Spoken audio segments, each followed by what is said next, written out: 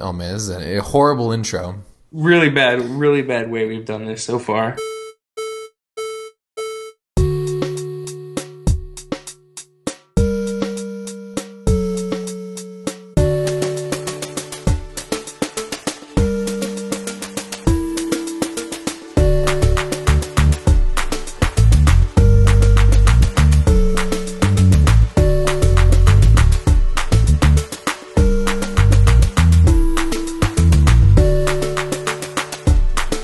Well, hello everybody out there in music video land. Welcome to another exciting edition of Music Video Land, brought to you by your super incredible, very good friends, the ones that'll drive you to the airport, no questions asked, at imvdb.com, the Internet Music Video Database.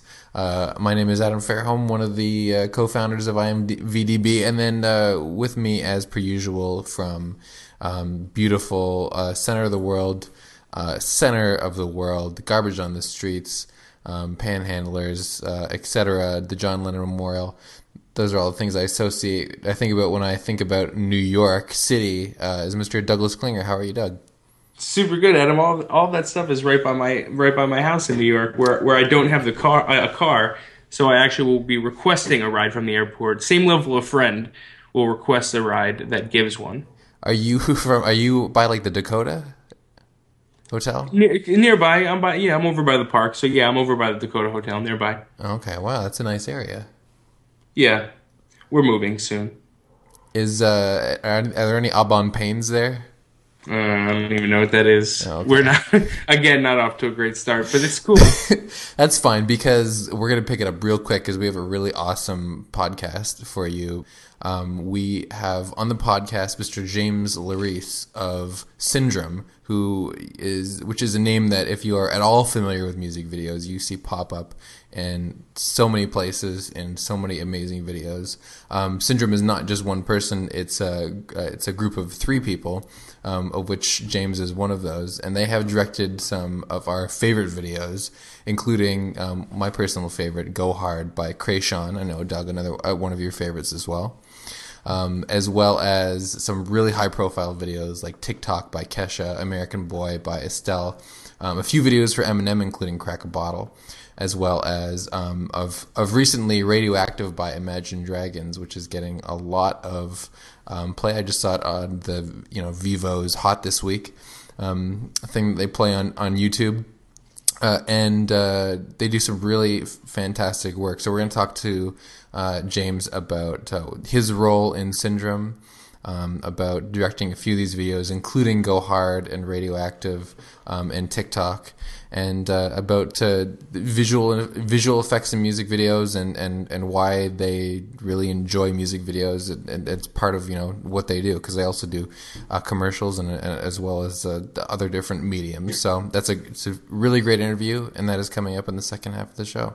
And if you like Eminem, there's definitely some cool info factos about one Slim Shady. Pop-up video style? Does it do the bloop thing?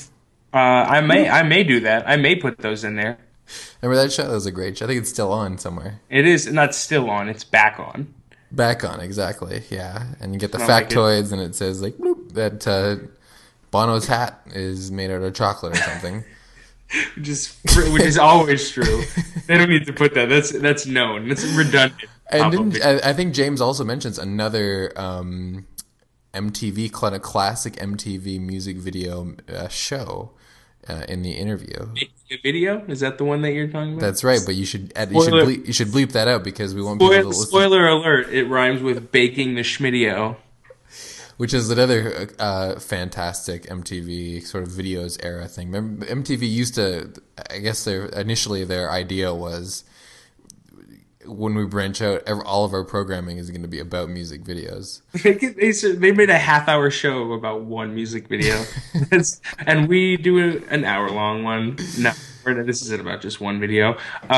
This is about a lot, but that show was just the same thing every time. It was just the director for 3 seconds, and then and then like footage of the artist on set, and then them just tired the whole rest of the time. Either at the beginning, they're just like, "It's 6 a.m. I just got this set. I can't believe I'm here fucking at this music video." And at the end, it's like, "It's fucking 3 a.m. We're still shooting. This was supposed to be done 6 hours ago. I can't believe I'm at this fucking music video." And then that's it. And then it's just shots of the extras the rest of the time. And my favorite episode of that show is the one where they do they chronicle the making of the Elevation video by U2, which is on my list for one of the worst music videos of all time. So, and the behind the scenes is painful, but that's not what we're talking about this episode because No, we should talk about something that's way more interesting and topical. That's right, because last weekend was the 85th Academy Awards. Doug, did you watch the Academy Awards? I've now watched all 85 live. Oh wow! How do you get? Is it like a DVD copy? Is it like kind of like a Netflix No, thing? I watched them all live. I was there for all of them. Okay. And I'm not sure I watched them all on TV, obviously. And one of the news stories that come out of this is VFX supervisor Bill Westenhofer won for well he didn't win, but the visual effects won for Life of Pi, directed by Ang Lee, and then Ang Lee won for best director. But one of the news stories is that his mic was cut off and it was played off by the Jaws music, which normally doesn't happen. Super classy. Yeah, exactly. The whole show was classy. You're right.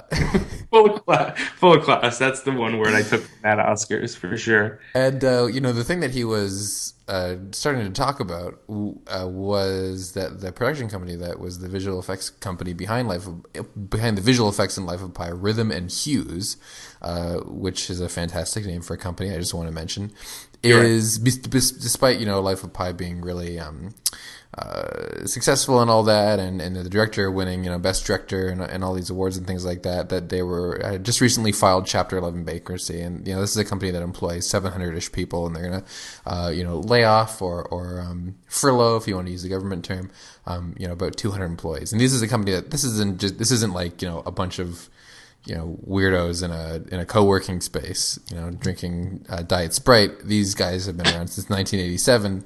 And they're the real deal. So and there was a protest going on outside, and so this kind of got people's attention. You might say in different circles. It was kind of a footnote of the evening, but I think it's brought some different issues to people's attention. And this isn't the first time that you've heard of visual effects companies kind of going under, and certainly more recently Digital Domain, which was founded by James Cameron, also recently was the news for lots of financial issues, and they shut down a big what was it, like a school / awesome place in close to our old stomping grounds in South Florida. I have no clue what you're talking about, but it sounds very reliable. Yeah, Digital Domain in Port St. Lucie had to file for bankruptcy as well, and they laid off 300 employees, and they were mainly VFX artists, I believe. So you might ask yourself, what does this have to do with music videos? And I think that the tie-in here is that the visual effects industry, yes, their main client is large production videos and things like that. But a lot of people work on music videos, especially in the visual effects department. Well, not department, but just as the person or the one or two people that work on the effects for a video, oftentimes work for these companies and are maybe doing it as a side project, or they're freelancers. This whole thing is not just about one single issue. This is about sort of the issues surrounding an entire industry, and that industry extends all the way from the motion pictures all the way to music videos. Yeah, and so like you said, I definitely think this issue works its way into the world of music videos in a few ways. Like you said, all of the music video directors, pretty much all of the directors that we talk to, a perfect example would be Syndrome. They don't just direct a video. They direct it and they conceptualize it, and then they do all of the effects, and they come up with, the whole look. And then, like I said, in the back end, they do all of the effects and they take care of all the effects. So if a freelance music video director could work at a visual effects house like Rhythm and Hues. Another way is there are kind of VFX houses that have their foot in both realms. The Mill, for example, does visual effects in feature films and also does them on music videos. And so you're certainly seeing a connection there, although not necessarily directly, because I think everybody in music videos are kind of underpaid. It's not like in the film industry, I think the directors sometimes make some good money, but I don't think that's really happening for any of the creatives in the music video industry. Pretty much everyone in the music video industry is kind of overworked and underappreciated in the way that these VFX artists kind of are being shown to be lately. So there are a lot of different issues here, which are beyond kind of the scope of the podcast. And obviously, in any industry, there's differing views and things like that. And we don't really have the knowledge to take a side. But I would direct the people listening to a few different pieces that have been written that I think are really informative in this issue, because I think because visual effects play such an important role in music videos, it's, if you're following the music video industry, something like this is really important to take note of. And one of them is a comment by a user named Pixel Magic on Reddit.com in the movie subreddit. And he or she kind of lays out 8 points for people who are not really familiar with the situation to kind of lay it out in layman's terms. And a few different other commenters who have claimed to be, VFX producers and other people who would be in the know have kind of given this a cosign. And these include, a bunch of different reasons, and we'll link to this in the show notes. And then the other one is a post on Facebook by Mr. Robbie Starbuck, who is a former past guest on the Music Video Land podcast. And he kind of lays out his thoughts on the VFX industry and kind of said there's been a lot of mismanagement in terms of the industry and people. One of the arguments is that VFX is a really low margin business, and he kind of makes the point that maybe there's a different way to manage and have a different business model for visual effects, and maybe that would turn things around. So the two really good pieces, I think, there are from people who really know a lot about inside the industry. But I think it all really boils down to, and it doesn't matter if you're making a music video or you're making a shot for a motion picture that's going to play in a movie theater to millions of people. It's that visual effects are really, really difficult, and they're really, really difficult to manage in a production workflow and manage as a business. And that not only are they difficult, I believe it's certainly an art form, and I think that's something that makes it.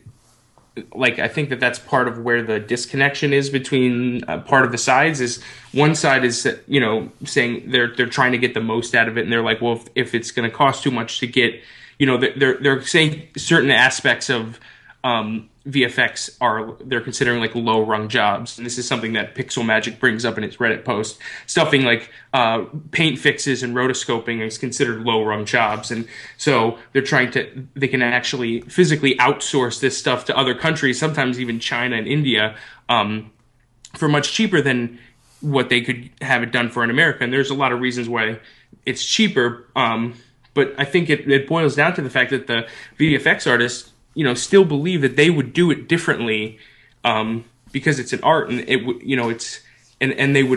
would be a different approach, and it's not really something that's a low rung job. It's still an art form and something that they believe should be kind of appreciated and compensated. And I believe that that's probably a major kind of disconnect. So in addition to just it being difficult, it's also something that people seem to be passionate about. Not to say that they're not passionate about it in China and India. I have no idea what their level of passion is, but I could speak for the people who are complaining and changing their Facebook pictures to green, which is something that we should mention is also popping up, as a lot of people on Facebook in solidarity and support are changing their Facebook pictures to chroma green and occasionally chroma blue if they want to be funny. You've seen people do it to chroma blue? I think just one guy.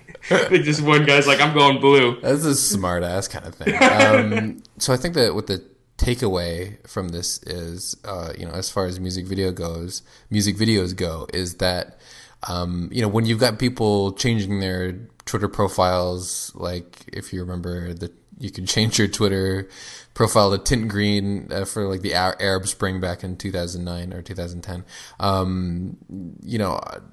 I think that will lead to some sort of, if not drastic change, but some sort of change within the visual effects industry on a really high level, because it seems to be showing now that the current business model is, in one way or another, not completely sustainable. And, that is going to in turn affect, we're talking about changes at, the highest level, the people who are working on motion pictures, and whether that change, comes in the form of, unionization or some other solution, there's going to be something that affects music videos at some point because of the, the shared resources, the shared people, Right. and just the nature of the business in general. I mean, music videos visual effects are such a massive part of music videos. We're talking about videos that are, videos that you may not even notice there's visual effects in, to ones that are, really visual effects heavy, like, one that made our top 10 last year that was, basically a showcase for visual effects was Bjork's Mutual Core by Andrew Thomas Wang, which was a fantastic music video, which was an example of, one person, the director, kind of leading the charge on creating something, really pushing the envelope on something in terms of resources, visually, and it turned out spectacularly. Yeah, and even in videos that it's not so obvious that VFX was a part of it. We were talking to Hiro Murai and Ryan Reichenfeld on a previous podcast episode, and the title of that podcast is Sweatshop Labor of the Future, and Ryan is literally talking about VFX. That's where that title comes from. A quote from Ryan when he's talking about describing what rotoscoping is like, and that is because he's just pouring himself into it. And he was talking about, I'm pretty sure he was talking about the No Stay With Me video, which doesn't appear to have any VFX at all. And what he was talking about rotoscoping out was air holes in a mask. And so, even at this point, even the videos that don't appear to have visual effects have a lot. There's a lot of it in there that goes unseen, and that's essentially the point of visual effects in the first place. And going back to the original point, that's what's come from a lot of these protests and information is you're getting all these really cool like before and after clips of like what the shot looked like prior to VFX and what it looked like after VFX, and one of the most ridiculous ones is one from Life of Pi, where it's in the movie, it's like the tiger's head is on like the kid's lap, and in the pre VFX shot, it's just like this ridiculous blue stuffed dog that he's got on his lap. It's the funniest picture. It's like can't really be what they use, but it probably really is. It's just like the worst thing. They even drew like little eyes on it and stuff. Well, I think really that funny. One really interesting phenomenon of people, spreading technology are industries that are based around technology that are misunderstood in a way. So, people watch, like a behind the scenes featurette or something like that, and it all seems so easy, right? I mean, they they'll do these shots and then they'll kind of build it as, you've seen these shots where it's like, oh, we started with it's this guy who looks really smart and is in a button-down shirt saying like, okay, first we started with the frame and then we did this, blah, blah, blah. And they start from, like some kid with like a sock puppet on his lap to, like something that looks like a living, breathing tiger. And they make it part of the reason why that's fun to watch is because there's a really clear path to, how, what happens. There's no problems or anything like that. You don't have to do the mental work behind how that happens. You just have to enjoy the process. So yeah. I think people sometimes look at visual effects work and think that's easy when it's really such a, in many aspects, a tedious, issue-prone process. And I find some parallels with, my own industry, which is web development, where you have a lot of issues caused in the industry where of people misunderstanding the process behind it, and that leads to similar, on a much more smaller scale, leads to similar issues of being paid for work that you're done, or planning, having a business model around, doing, web technology work. I mean, the in many ways, the web industry is going through a similar phase that the VFX industry is going through in a very, very different way. But I think there's at the core of it, there are similar issues. But I think that it's time for the interview, because we've done a lot of extrapolating. I think we've made the point that the visual effects are important to music videos, and visual effects are extremely important to the music videos of our guest on the podcast today, Mr. James Larice of the trio Syndrome, which have produced some really amazing work in the past few years.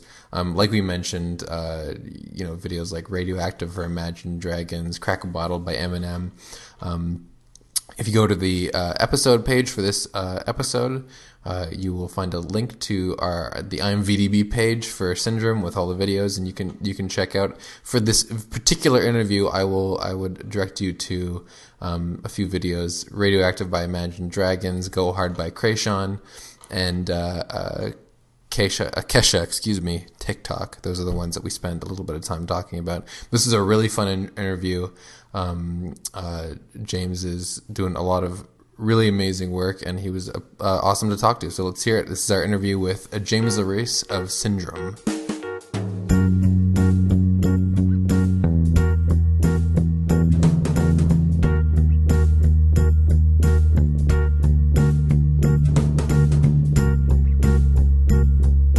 My name is James Larice. I am part of a directing team that go by the name of Syndrome, and we're based here in Los Angeles. And yeah, we do. We're pretty diverse in what we do. Music videos is definitely something a passion of ours. We love directing videos.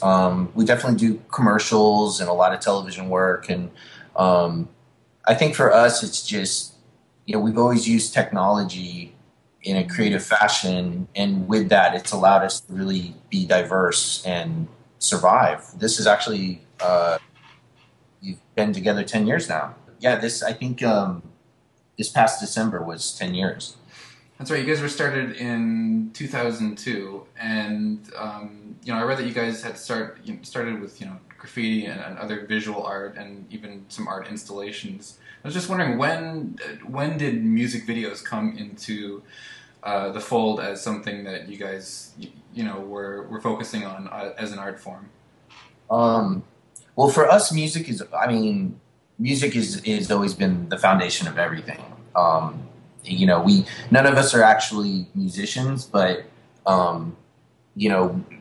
as visual artists, like, music was always the foundation. We always kind of, for us, it was always like we saw the song, or we saw the sounds, or whatever, and so we would always play off of that. And I think that's where, we came up in hip hop culture and definitely graffiti and installations. And so we always kind of, we were the visual side of things. And, music was that foundation that we would always use as our inspiration.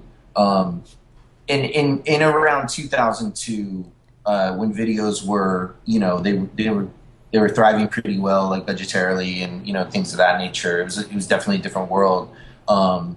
We grew up as lovers of videos, and that was always something that we wanted to get to. The funny thing was that around that time, making the video on MTV was pretty frequent. I think it was like a weekly episodes or something. And, I remember that. That was a great show. So we would be working on our stuff, and we would literally just watch those every week and study. Oh, okay, that's how they do this or whatever. I think we learned what lenses were and stuff like that through that show. But it was always on our radar, and it was always something that we wanted to do. And living in Los Angeles, it's one of those things. It's kind of a dream that doesn't seem too impossible.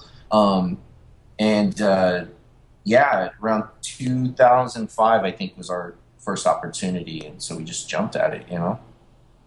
And you guys have been working together for a while now. You mentioned 10 years, and you also mentioned that music videos you guys still have a passion for those. Does it come from the fact that despite that you guys have kind of do a lot of other work in TV and in other areas, that you stick to music videos still because of that kind of passion for music as well?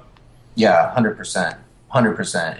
And you know, regardless of a budget, regardless of an artist, regardless of anything, it's like, you know, if we connect with a song and we have an opportunity to work with an artist, and they, you know, they allow us to put a visual to this song that's so inspiring to us, that's the biggest reward. I mean, there's nothing more gratifying than to be inspired by a song and then the artist that created that song, you know, chooses you to, you know, basically take it and put a visual to it. You know, I mean, that's like the biggest honor to us. And everything's case by case. And, you know, so for us, it's like, it's so important to always have, you know, something cooking, you know, some sort of video or plan and action to do a video or something along those lines. I mean, for us, it's just, it keeps our chops going, you know, because from one artist to the next, from one genre to the next, like everything is completely unique and case by case. And it's so different than other facets of any kind of design or entertainment, in our opinions. And so, you know, you need that fix, you know what I mean? You need that fix of crazy. It's funny to go from like a video and working with, you know, an artist who's very eccentric and maybe kind of is of another world, and go on a ride with them and then have to go to like Disney and sit in a, you know, in a conference room with a bunch of executives. And it's just, you know, I mean, there's times where, you know, we'll have to flip it like that so quick. And, you know, again, that's just the beauty of this, and we just enjoy every minute of it. I wanted to ask a little bit about your role in Syndrome, because, you know, you're part of a three-man team, and I know you guys trade hats a lot. You know, but it's my understanding that you work on the, you know, the concepts and illustrations. Is that accurate? Yeah, I mean, my background is illustration. I mean, that's you know, like traditional painting and illustration is like what I came up doing, and that kind of evolved into graffiti when I was a teenager. But basically, the breakdown of myself and my two partners, their names are Micah Hancock and Mars Sandoval, like the planet Mars. And you know, I guess if we had to give ourselves titles, I'm considered the live action director for us. And you know, we work very much like a band, you know what I mean? And that's, you know, another reason why we like to work with like producers who make music and things of that nature, because there's a parallel to how we work with, say, you know, how like the Neptunes used to work or something along those lines. You know what I mean? It's just like the synergy, where you almost don't even have to communicate. And you know, what works for us, because there's three of us, it allows us to be at multiple places at the same time. So like if we're doing a post-heavy video that shoots in, say, London or something like that, like I'll be in London, I'll be shooting it, I'll set up everything if it was green screen, you know, because I know all the posts as well, so I'll be able to, you know, kind of be my own technical supervisor. But if it was like a 3D world or there's some heavy graphic backgrounds or something, then my partners will be here. If we have a team, they'll be overseeing the team, or they'll be doing it themselves or whatever. You know, we just kind of break up. You know, we come up with a game plan. We try to plan it out as much as possible, whether it's boards or style frames or, you know, depending on job, depends on how elaborate it'll get. You know, and then we just kind of take it from there. You know, we didn't go to school for this or anything. It's just kind of like the ebb and flow, I think, of just, you know, starting out as a crew and making it marketable to your advantage, you know, over time, and still being, you know, true to the creativity and the integrity of things. You described, working on a music video with an artist as kind of taking this ride, taking a ride with them, and that kind of got me thinking, like, what role does the artist kind of play in the concept of the video? Is it something where you guys are just, because your videos really kind of seem to reflect the styles of the artist a lot of the times, and in the effects and the way the way they play out. I'm curious, does the artist, are you doing a lot of just research on the artist to kind of learn their style, or is it more of a collaborative process with the artist? I think it's very important that you do the song justice and the artist justice. And it's important for you to become part of their world as opposed to try to put them into your world. You know what I mean? Like we definitely we try to become chameleons. We want to really be we want people to watch a video and see the artist before they see us. You know what I mean? And I think that's kind of what we feel our job is that, we got to really feel the song. We have to really understand the artist. And yeah, I think a lot of it's doing research and really understanding the lyrics, not just listening to the beat. You know what I mean? Really see where they're coming from. Even if it's some very superficial dance song or something like that, it still comes from a place. And even if the lyrics are simple, the production is probably very, deep and intense. And I think that's the thing. People are so quick to call certain music bubblegum and things of that nature. But when you really dig into it and you put together like how this beat was created and the samples maybe that they're using or, things like that, it really, it really takes it to another place. And so we always try to really dissect things and then, adapt to that, and switch up our styles. You know what I mean? It's really important to like kind of push ourselves as well. And I think that's what I meant earlier is about every artist, is a different experience. It's case by case. And, it's anything but monotonous. And that's what I think we really like about it. And we try to show in our work. Yeah, I think a good example of what you're talking about is the two videos that we're big fans of, which is "Mama Told Me" by Big Boy and "Go Hard" by Kreayshawn, which are both a combination of live action and also have that that graphical element on top, and they're so different. They fit the song so well. I was wondering if you could take us through for a song like "Go Hard" by Kreayshawn, the kind of where you start with a concept like that, because it does seem so it does seem to come from the song so much. How does that work? Kreayshawn is an artist that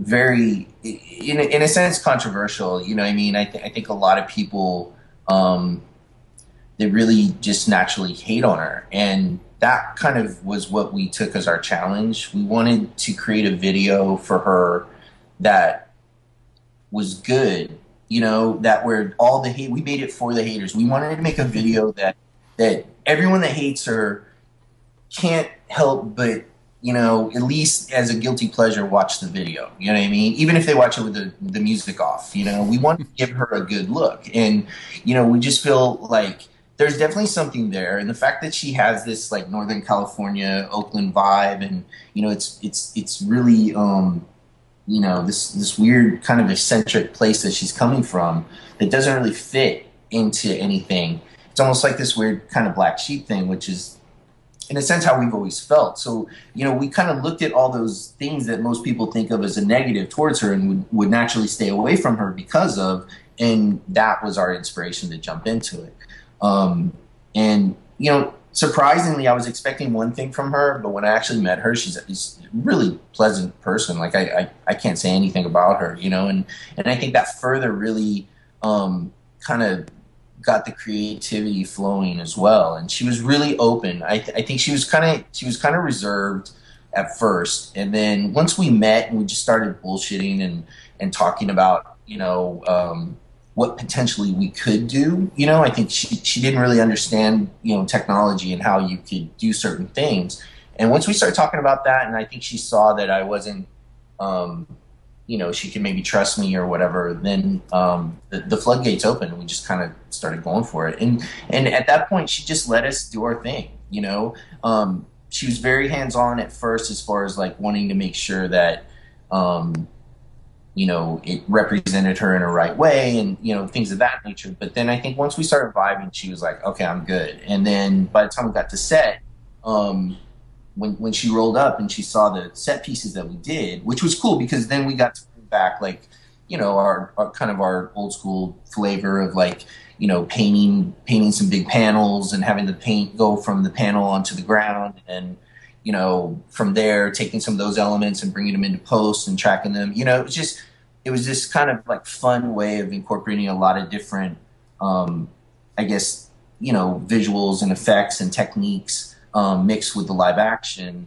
And, it's one of those things. It was better for her to just trust us and show up. You know what I mean? Because to try to explain all that, just you come either a super nerd or they just look at you completely dazed, like they they don't know what the fuck you're talking about. And when you're on set directing Kreayshawn in that environment, is it a situation where when she shows up and kind of sees these things for the first time, she gets it and she can go from there, or are you really hands-on in that situation directing her performance?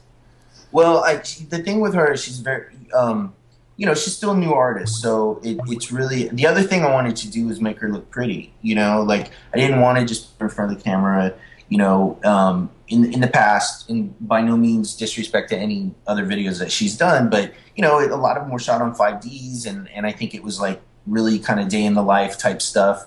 The Gucci Gucci song was great. There was a lot of really amazing moments in that video. But I don't think there was a whole lot of attention paid to setup and composition and things of that nature. So I thought this was an opportunity. We are shooting on a stage. We have this set built. We've got wardrobe working. We had a good makeup and hair stylist. And, so I really wanted to find good angles with her and like really, really make some nice compositions where she looked good. That was the other thing. Like I wanted people to hate that they liked it and hate that they actually said she looked cute, and mission was accomplished. You know what I mean? I got a lot of that. Like I fucking hate her, but dude, that video's kind of dope. You know what I mean? So, that's really all we wanted. It should also be noted that we worked. She was on Columbia, I believe, and the commissioners, her team, the label, everyone was just so cool. And again, I think in a sense, a lot of it was, expected a certain level, but we really just wanted to take it over the top and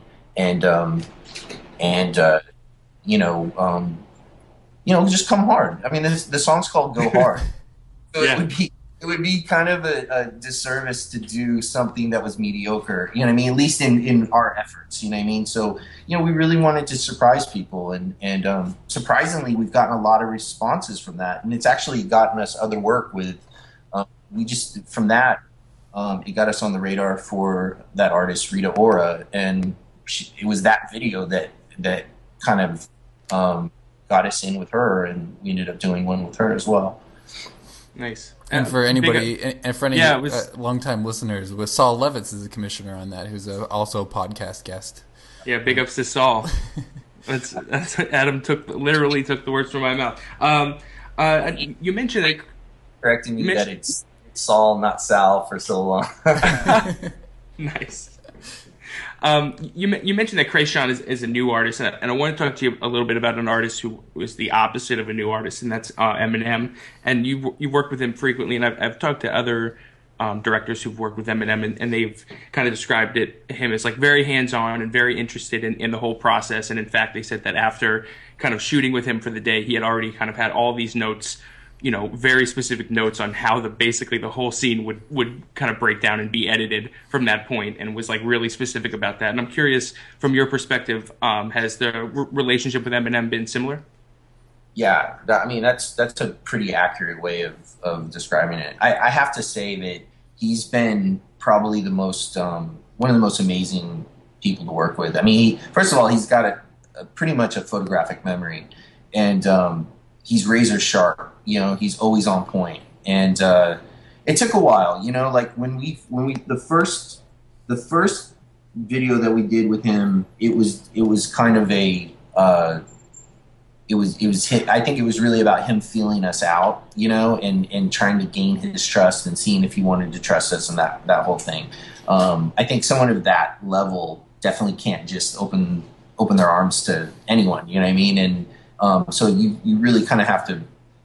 I think a lot of people talk the talk with him, but not a lot of people show the results. So it was important right off the bat. It's like we're not trying to be friends. We just want to do good work and show you what we can do. And then from there, it just kind of evolved. And I think when we got to say the second job that we worked together on, he was much, the guard was down, and he was really, instead of like, it was a lot more questions than demands. I mean, not that he was demanding, but he would say, okay, I want to do this, I want to do that, whatever. And then, on the second one, he started being like, well, what do you think we should do here? What should we do there? Whatever. And it just, from there, it just started evolving and more started happening. It was great. But one thing I will say is that he's the first artist that we've ever worked with on a music video that required a script supervisor. And with that, I mean, it was a little nerve-wracking at first because he, if you're, say, doing a 14-hour day, he would want to watch pretty much every take after he would do a take and he would want to watch it back, the whole take. And as he starts watching it, he's like, that move right there, I like that line. When I say this, do that. He just literally starts, he's like tunnel vision on his take. And so I'm watching him watch the tape, kind of making mental notes of, what he's liking. And then the script supervisor's writing down like time codes and things of that nature. And so that took a little bit to get used to. But at this, like what you described from the other person you're talking to, by the end of the day, I mean, we pretty much knew the takes. We knew what he wants. We knew, the angles that he likes. He's definitely someone that likes to he likes to have hand motions. He likes to be able to, do stuff with his hands. And, so if you have him in like a real weird position and he can't do anything with his hands, like, he did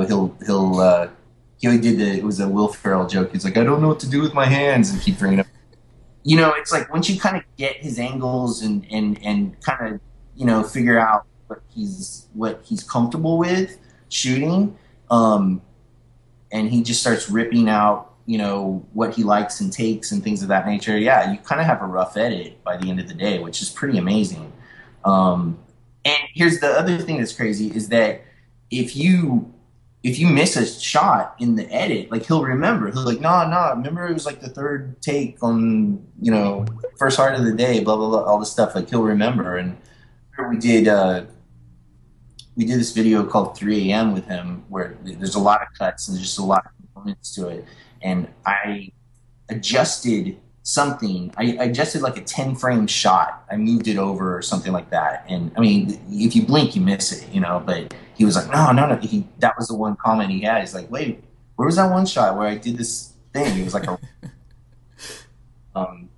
yeah, he's just, and that's what's really cool is like he definitely brings that out in you. You just, it's like prepping for a game or something, and the adrenaline is like on a million, and he makes it fun, but it's intense at the same time. And, his team is just like true professionals, and I can't say enough about him. It's pretty amazing to work with him. That does sound like a pretty intense experience when you're in terms of like the edit. Is he walking you through the edit process, or is it after shooting then after the edit's done that he's picking out these little things? When we're submitting roughs, like we'll post up a rough cut for him. I think that particular shot I was talking about was probably in like the maybe the second or third rough cut after everyone's familiar with it and he's made some notes or whatever. And then that when he called that out, I was like, damn, he's good. Another video I wanted to bring up is because you mentioned working with Kreayshawn and having her be a new artist and putting an image forward for it. And that reminded me of the Kesha TikTok video, which you guys did in 2009. And for Kesha, that was her first, really big hit song. That was, I think the first music video that anybody had ever seen of her. And, she's an artist that has such a distinctive style and, something that's, a big part of her persona. So I was just wondering, in the concept of that video, since you guys were, responsible for one of the first implementations of that style, how did that work? At what point were you guys brought in as collaborators for that? I forgot exactly how it happened, but when we received the song to write on it, I don't think she hadn't even done a live performance. There was no hype on her. She hadn't even come out. I think the only thing that was circulating with her was a EPK that she shot, that the label shot for her. That I don't even think that had been released yet. And what caught our eye was that Dr. Luke was her producer, who we're obviously big fans of. And, one thing I really always liked about him is that he was the guitar player on Saturday Night Live and for like 10 years or something. And so I always thought that was really cool that he's this musician turned producer and he actually plays instruments and all that. It's pretty amazing. And he, so the fact that he was the producer, that really kind of turned us on. And then when I was watching the EPK, I noticed that he had a Dirt Nasty t-shirt on. And Dirt Nasty is this, I mean, I don't know, it's a alias of this guy named Simon Rex, who's an actor, and then Dirt Nasty is like his rap persona or whatever. But he had that shirt on, and we're I guess casual acquaintances with him at the time. So I was like, oh, shit, if he's cool with Dirt Nasty, then she must be, like run with some of the same folks and, stuff like that. So we started, digging a little deeper and started finding a lot of little connections, just that, mutual friends and things of that nature. So at that point it was one of those things. Then we got the song. The song seemed really cool. We just kind of felt like this would be something, again, it's a song that I think a lot of people were like, get this out of my head, but at the same time, it was undeniable. And so at that point, we just started writing. And I think on that one, we just wrote, the lyrics are pretty straightforward. And, she's an LA girl and hangs out like in, Echo Park and Silver Lake and all these areas, like in East Hollywood. And so that's kind of, that's our stomping ground as well. So we just kind of wrote from that perspective, real straightforward. And I think they kind of connected with the treatment. And then at that point, we got to meet up and hang out. And, I went to her place, and at the time, she was living with like a couple different. I think there's like 5 roommates or something up in. And I mean, it was definitely like just early 20s, just run around Hollywood type of lifestyle. And she had this gold Trans Am that was hers, which is just fucking amazing. And so it was like, we had to use that. And it just kind of evolved from there. Again, a lot of that is the treatment kind of gets you in the door. Hopefully there's a spark there that people are connecting to. And, for us, it's really about, if they do connect, maybe we can get on a call, or better yet, we can meet up in person. And at that point, just really, vibe out, and I mean, having a conversation or meeting up with someone in person just really takes it to another place that words on paper or on a, PDF just can't always do. You know what I mean? I think that Dirt Nasty was the last thing that we would have guessed as a connection between you guys and Kesha. We're big Dirt Nasty fans over here at IMVDB. And when he had the shirt, and then it was like, it started evolving, it was like, well, we totally got to get him, it just makes sense. And so hit him up. He was definitely down, super cool, was willing to play whatever part he needed. So he was open to the short, like, nut huggers and cowboy boots, and I think he had a half shirt on or something. Like, he was willing to go there, so it was really cool. Nice. And then there's just one more video that I wanted to ask you about before we go, and that is one that I definitely have to ask you about, and that is Radioactive by Imagine Dragons, which is another video that I think it was one of the more recent ones you guys have done in December 2012. And this is a video that combines, live action with a lot of practical effects, and has just an unbelievable concept. So I was wondering if you could give us a little background of where this concept for this video came from. We've had this, I'm sure like most directors, we just have some loose ideas always, fishing around. And we always thought it'd be funny to have a Sesame Street Fight Club, and that was our thing. So when we heard the song, and along with the song, this was through Interscope, they sent a brief saying, the guys are actually really funny guys. Like they're from Vegas. Like they're really just chill, cool guys. Like their music's very serious. Their performance is very intense. And so people, and even their first video was kind of encapsulated that intensity. And they wanted to really, with this very, it's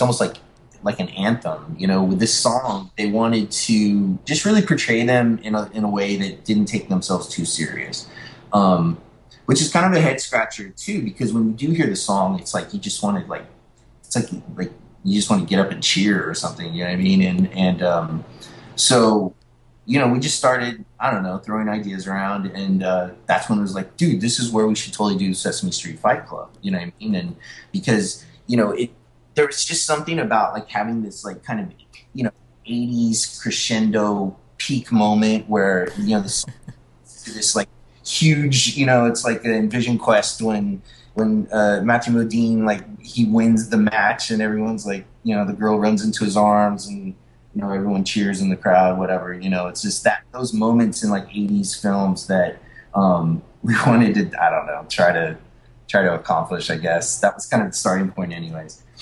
So then it was like, and then it's got to be, if we kind of go this route and we end up using puppets, like, then it's got to be kind of like, old school, like not Fight Club, but let's do like Bloodsport, you know what I mean? Let's take it to like kind of B-movie Van Damme style and kind of go that route. And then we started being like, oh yeah, it'd be kind of funny if we had like, someone playing this like evil guy, and we started throwing around a lot of names, and ultimately landed on Lou Diamond Phillips, and he was kind of the icing on the cake, I guess, and was totally down. And it just all the pieces started coming together. And I think with the band, when we submitted the treatment, they got a lot of treatments that were probably focusing more on an intense concept, or something that felt like incredibly epic and maybe catered to like the more serious side of them. And we were just kind of like, fuck it, man, this is what we would love to do. And if they're kind of like, that means they get it, and they'll be willing to go there, and sure enough, we submitted thinking that, first of all, it was a rock track, and we tend to kind of get classified more in like, urban hip hop and dance type artists. And so we've been waiting to, work with someone like this. And so we didn't really think anything of it. We didn't think we were going to get it. And they started showing interest, and from there it was like, oh shit, okay, all right. And then, we started having conversations about, well, what are the puppets going to look like? And like when they get killed, are you going to see blood, or is it, what is it going to be stuffing or whatever? We just started like throwing stuff like that around, and it just started building, and it it's just one of those things that came together beautifully, and in the end, we're really proud of it.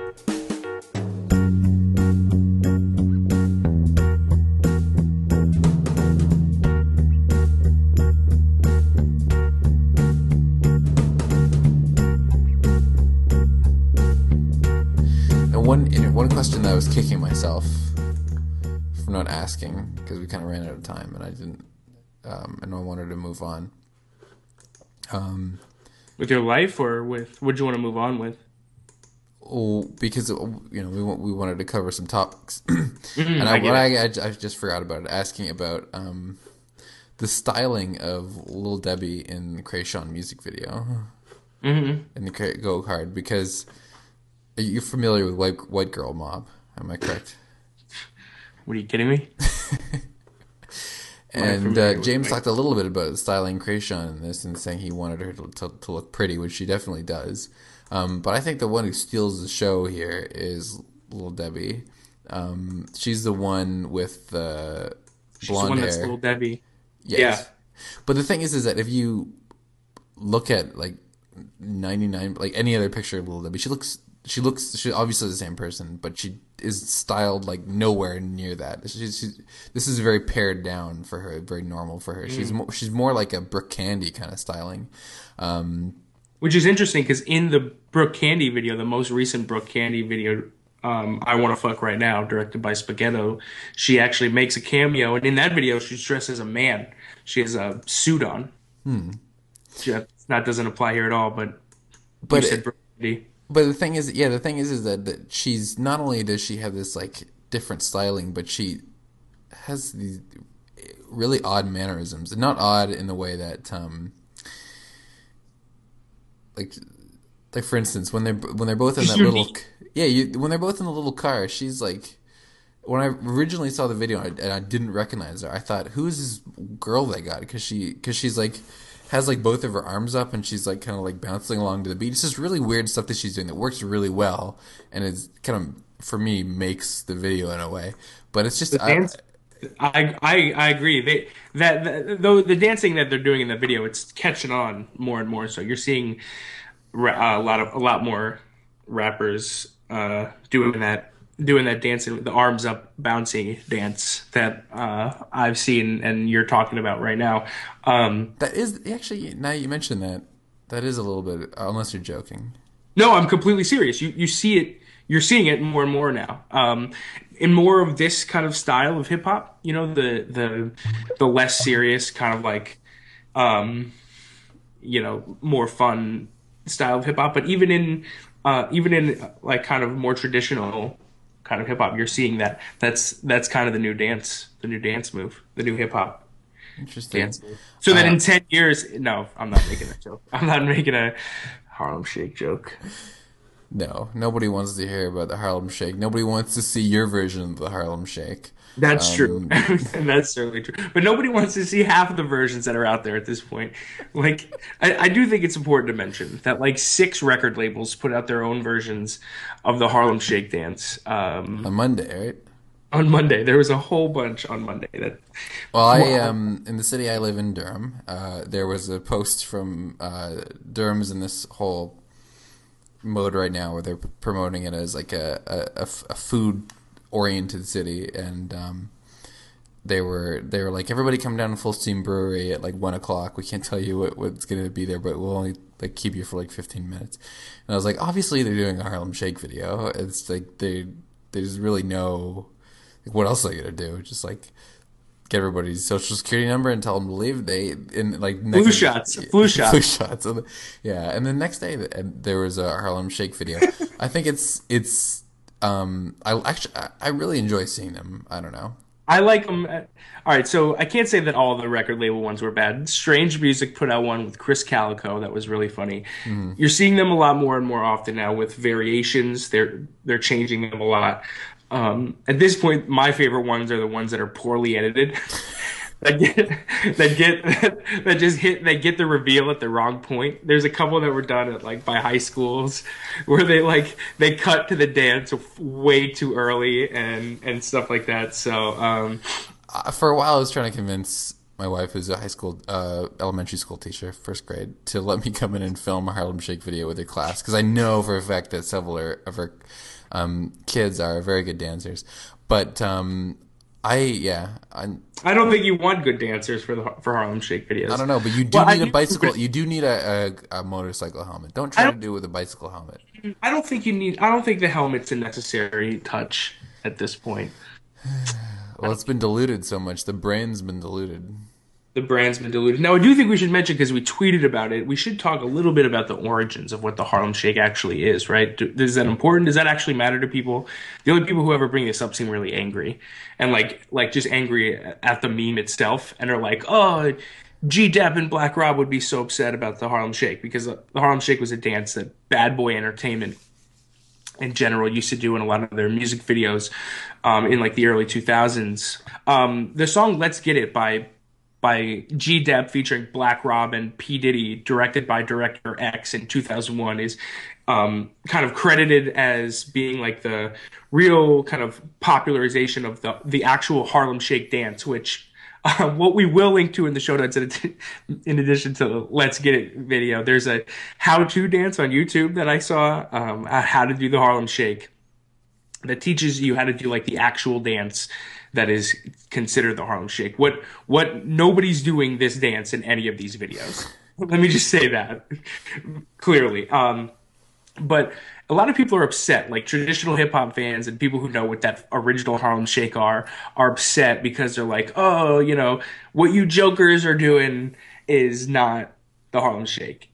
Acting as if Puff Daddy isn't a joker. You know what I mean? Like to kind of suggest that the earlier Harlem Shake is somehow like old school traditional hip hop. I mean, let's not pretend that P Diddy and it was ever like some kind of like real hardcore, especially in 2001. Like he was dancing like everyone's wearing like leather suits in this video, so nobody's taking themselves seriously. So let's let high school kids have their fun.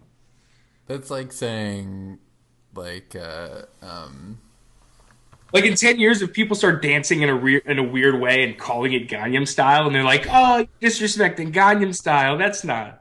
Or like 3 years of like the Macarena, I don't know. Whatever. When people start posting videos of them like, playing, keyboards that sound like cats, or just like random videos and being like, I'm playing Take 5, and everybody is like, no, Dave Brubeck is rolling in their grave, So. The integrity of keyboard cat. One more thing about the Harlem Shake videos, I think that it's important to mention, because I've seen this a lot, is people are like, oh, these Harlem Shake videos are the new Gangnam Style. Which, what does that even mean? Because that doesn't, I don't even... I think I know exactly what it means. It means that I think there's a certain... virility to a concept where people it becomes like within their grasp, and that leads to kind of hilarity. So for instance, like at a certain point, there were so many Gangnam Style parodies that people who had no business making a parody of anything or even holding a video camera started to think, well, I can make a Gangnam Style parody. And that's when Gawker gets into the business and starts like, posting videos of all these terrible like high school Gangnam Style parodies. So I think what they mean in that case is that like, okay, now Gangnam Style, like the Harlem Shake is at a point where, like people are like, oh, I can make a Harlem Shake video. And then you get all the awful ones, Yeah, right. Where like it's a kid in his room by himself. Exactly. And he's just dancing more aggressively in the second part, and also it's not cut right. Or it's like it's like it's like one really poorly lit guy in the corner, and then when the Harlem Shake music, picks up, then it's three of him, and one of them is helping a fan. That one is good. That one is good. I don't know which one I don't know who made that one, but it's good. Humping is a major part of the Harlem Shake videos, in case you weren't aware of humping. You think the helmet, the motorcycle helmet's important. No. It's humping that's important. Mm. Wow. Well, you know what else is important? No one's listening. No one's listening. So you have a big job to cut this one down.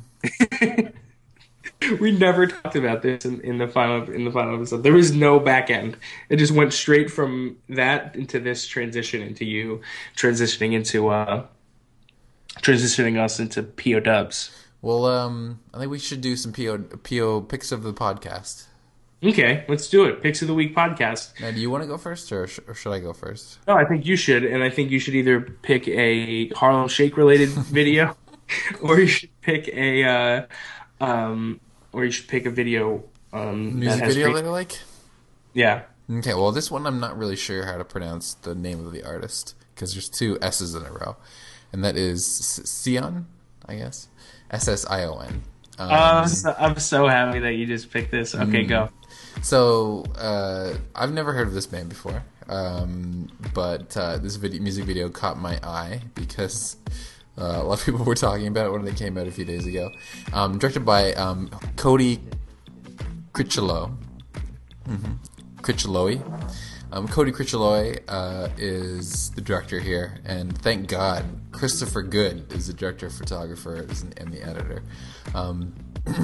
So, you know, I think we love all sorts of music videos. Obviously, we love the funny ones, the serious ones, the narrative ones, the non-narrative ones. But sometimes it's just so much fun to just have a music video that just doesn't give a shit at all. If it makes sense, if anything connects, it is just weird. And High is a prime example of that. And for that reason, I'm not even going to really describe what is going on in this music video. All I'm going to let you know about is that there is a giant fortune cookie that turns red.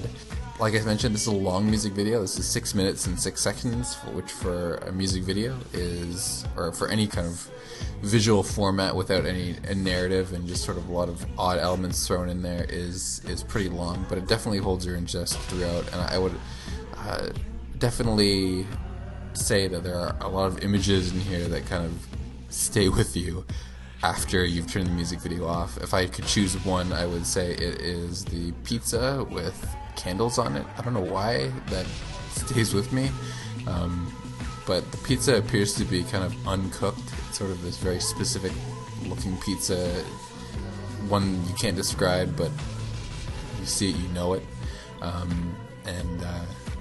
I don't know. There's a lot of I feel like this is one of those experimental psychology videos that makes you make connections in your brain, and it'll be different for everybody. But for us, it's just a great music video. So there it is, High by Susan, however you pronounce their name. And that is my pick of the week. It's a great pick. And you're gonna have to cut that down a little bit. Maybe. No, you please do.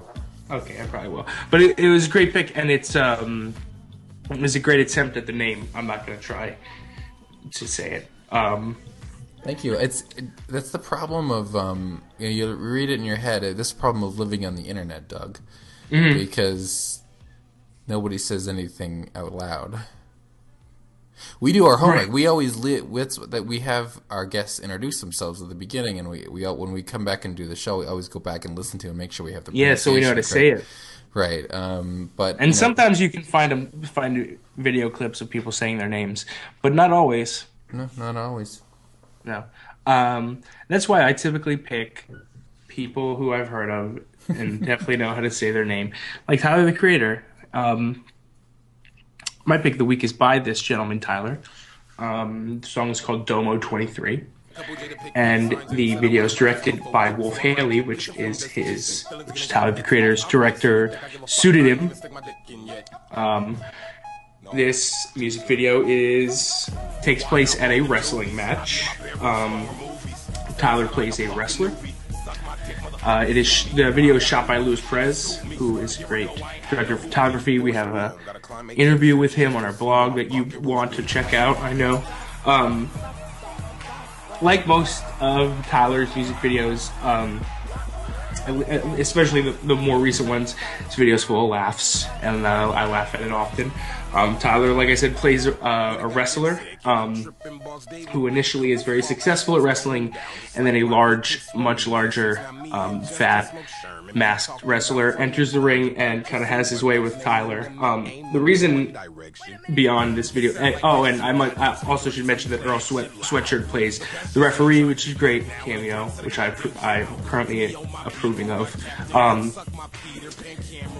My favorite part of this video, though, and it's a lot of people's favorite part, it seems, at a point Tyler gets thrown into the crowd, and his wrestler self flies over his real self. Tyler, the Creator, is then in the audience, kind of dressed like you would normally see him dressed, and then near the end of the video, like the last minute and a half or so, is actually a different song playing. It's the song Bimmer featuring Frank Ocean. And this song everyone seems to kind of be latching onto. It's definitely like a more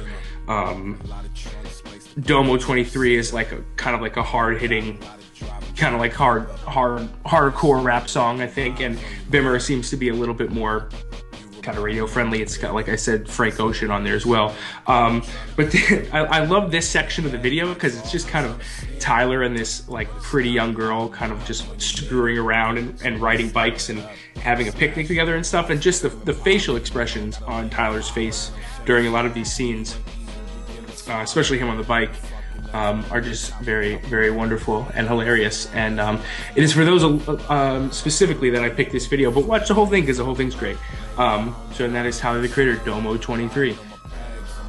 I think it is. So I think if you're listening to this, then you should go directly, open your internet browser of choice, probably, open up the terminal and SSH into our site, and go to imvdb.com, and you can find links to our Facebook and Twitter pages, as the old folks say. Follow us on there because we have excellent. If you are in any way associated or interested in music videos or even production, you really should be reading Doug's really in-depth interviews with music video directors, editors, and cinematographers on the blog. These are high quality. These are really interesting interviews. The one I will put one in the show notes to start you off with, and that is one that came out on Wednesday, February 20th. And that is Video Chats Jameson Stafford on Coochie Galore and Happy New Year by Kid Rock, which has some really amazing, and there's a green screen in the picture from that post. Some really amazing production stories about shooting 2 music videos in 6 days. So these are really great posts that you should definitely be reading. Yeah, if you're not, what's your problem?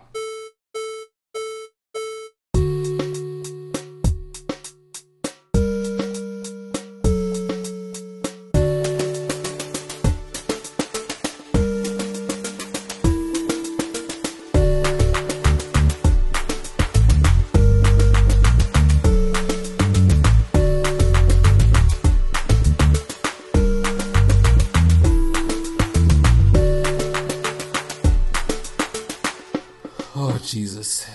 I think this podcast's done.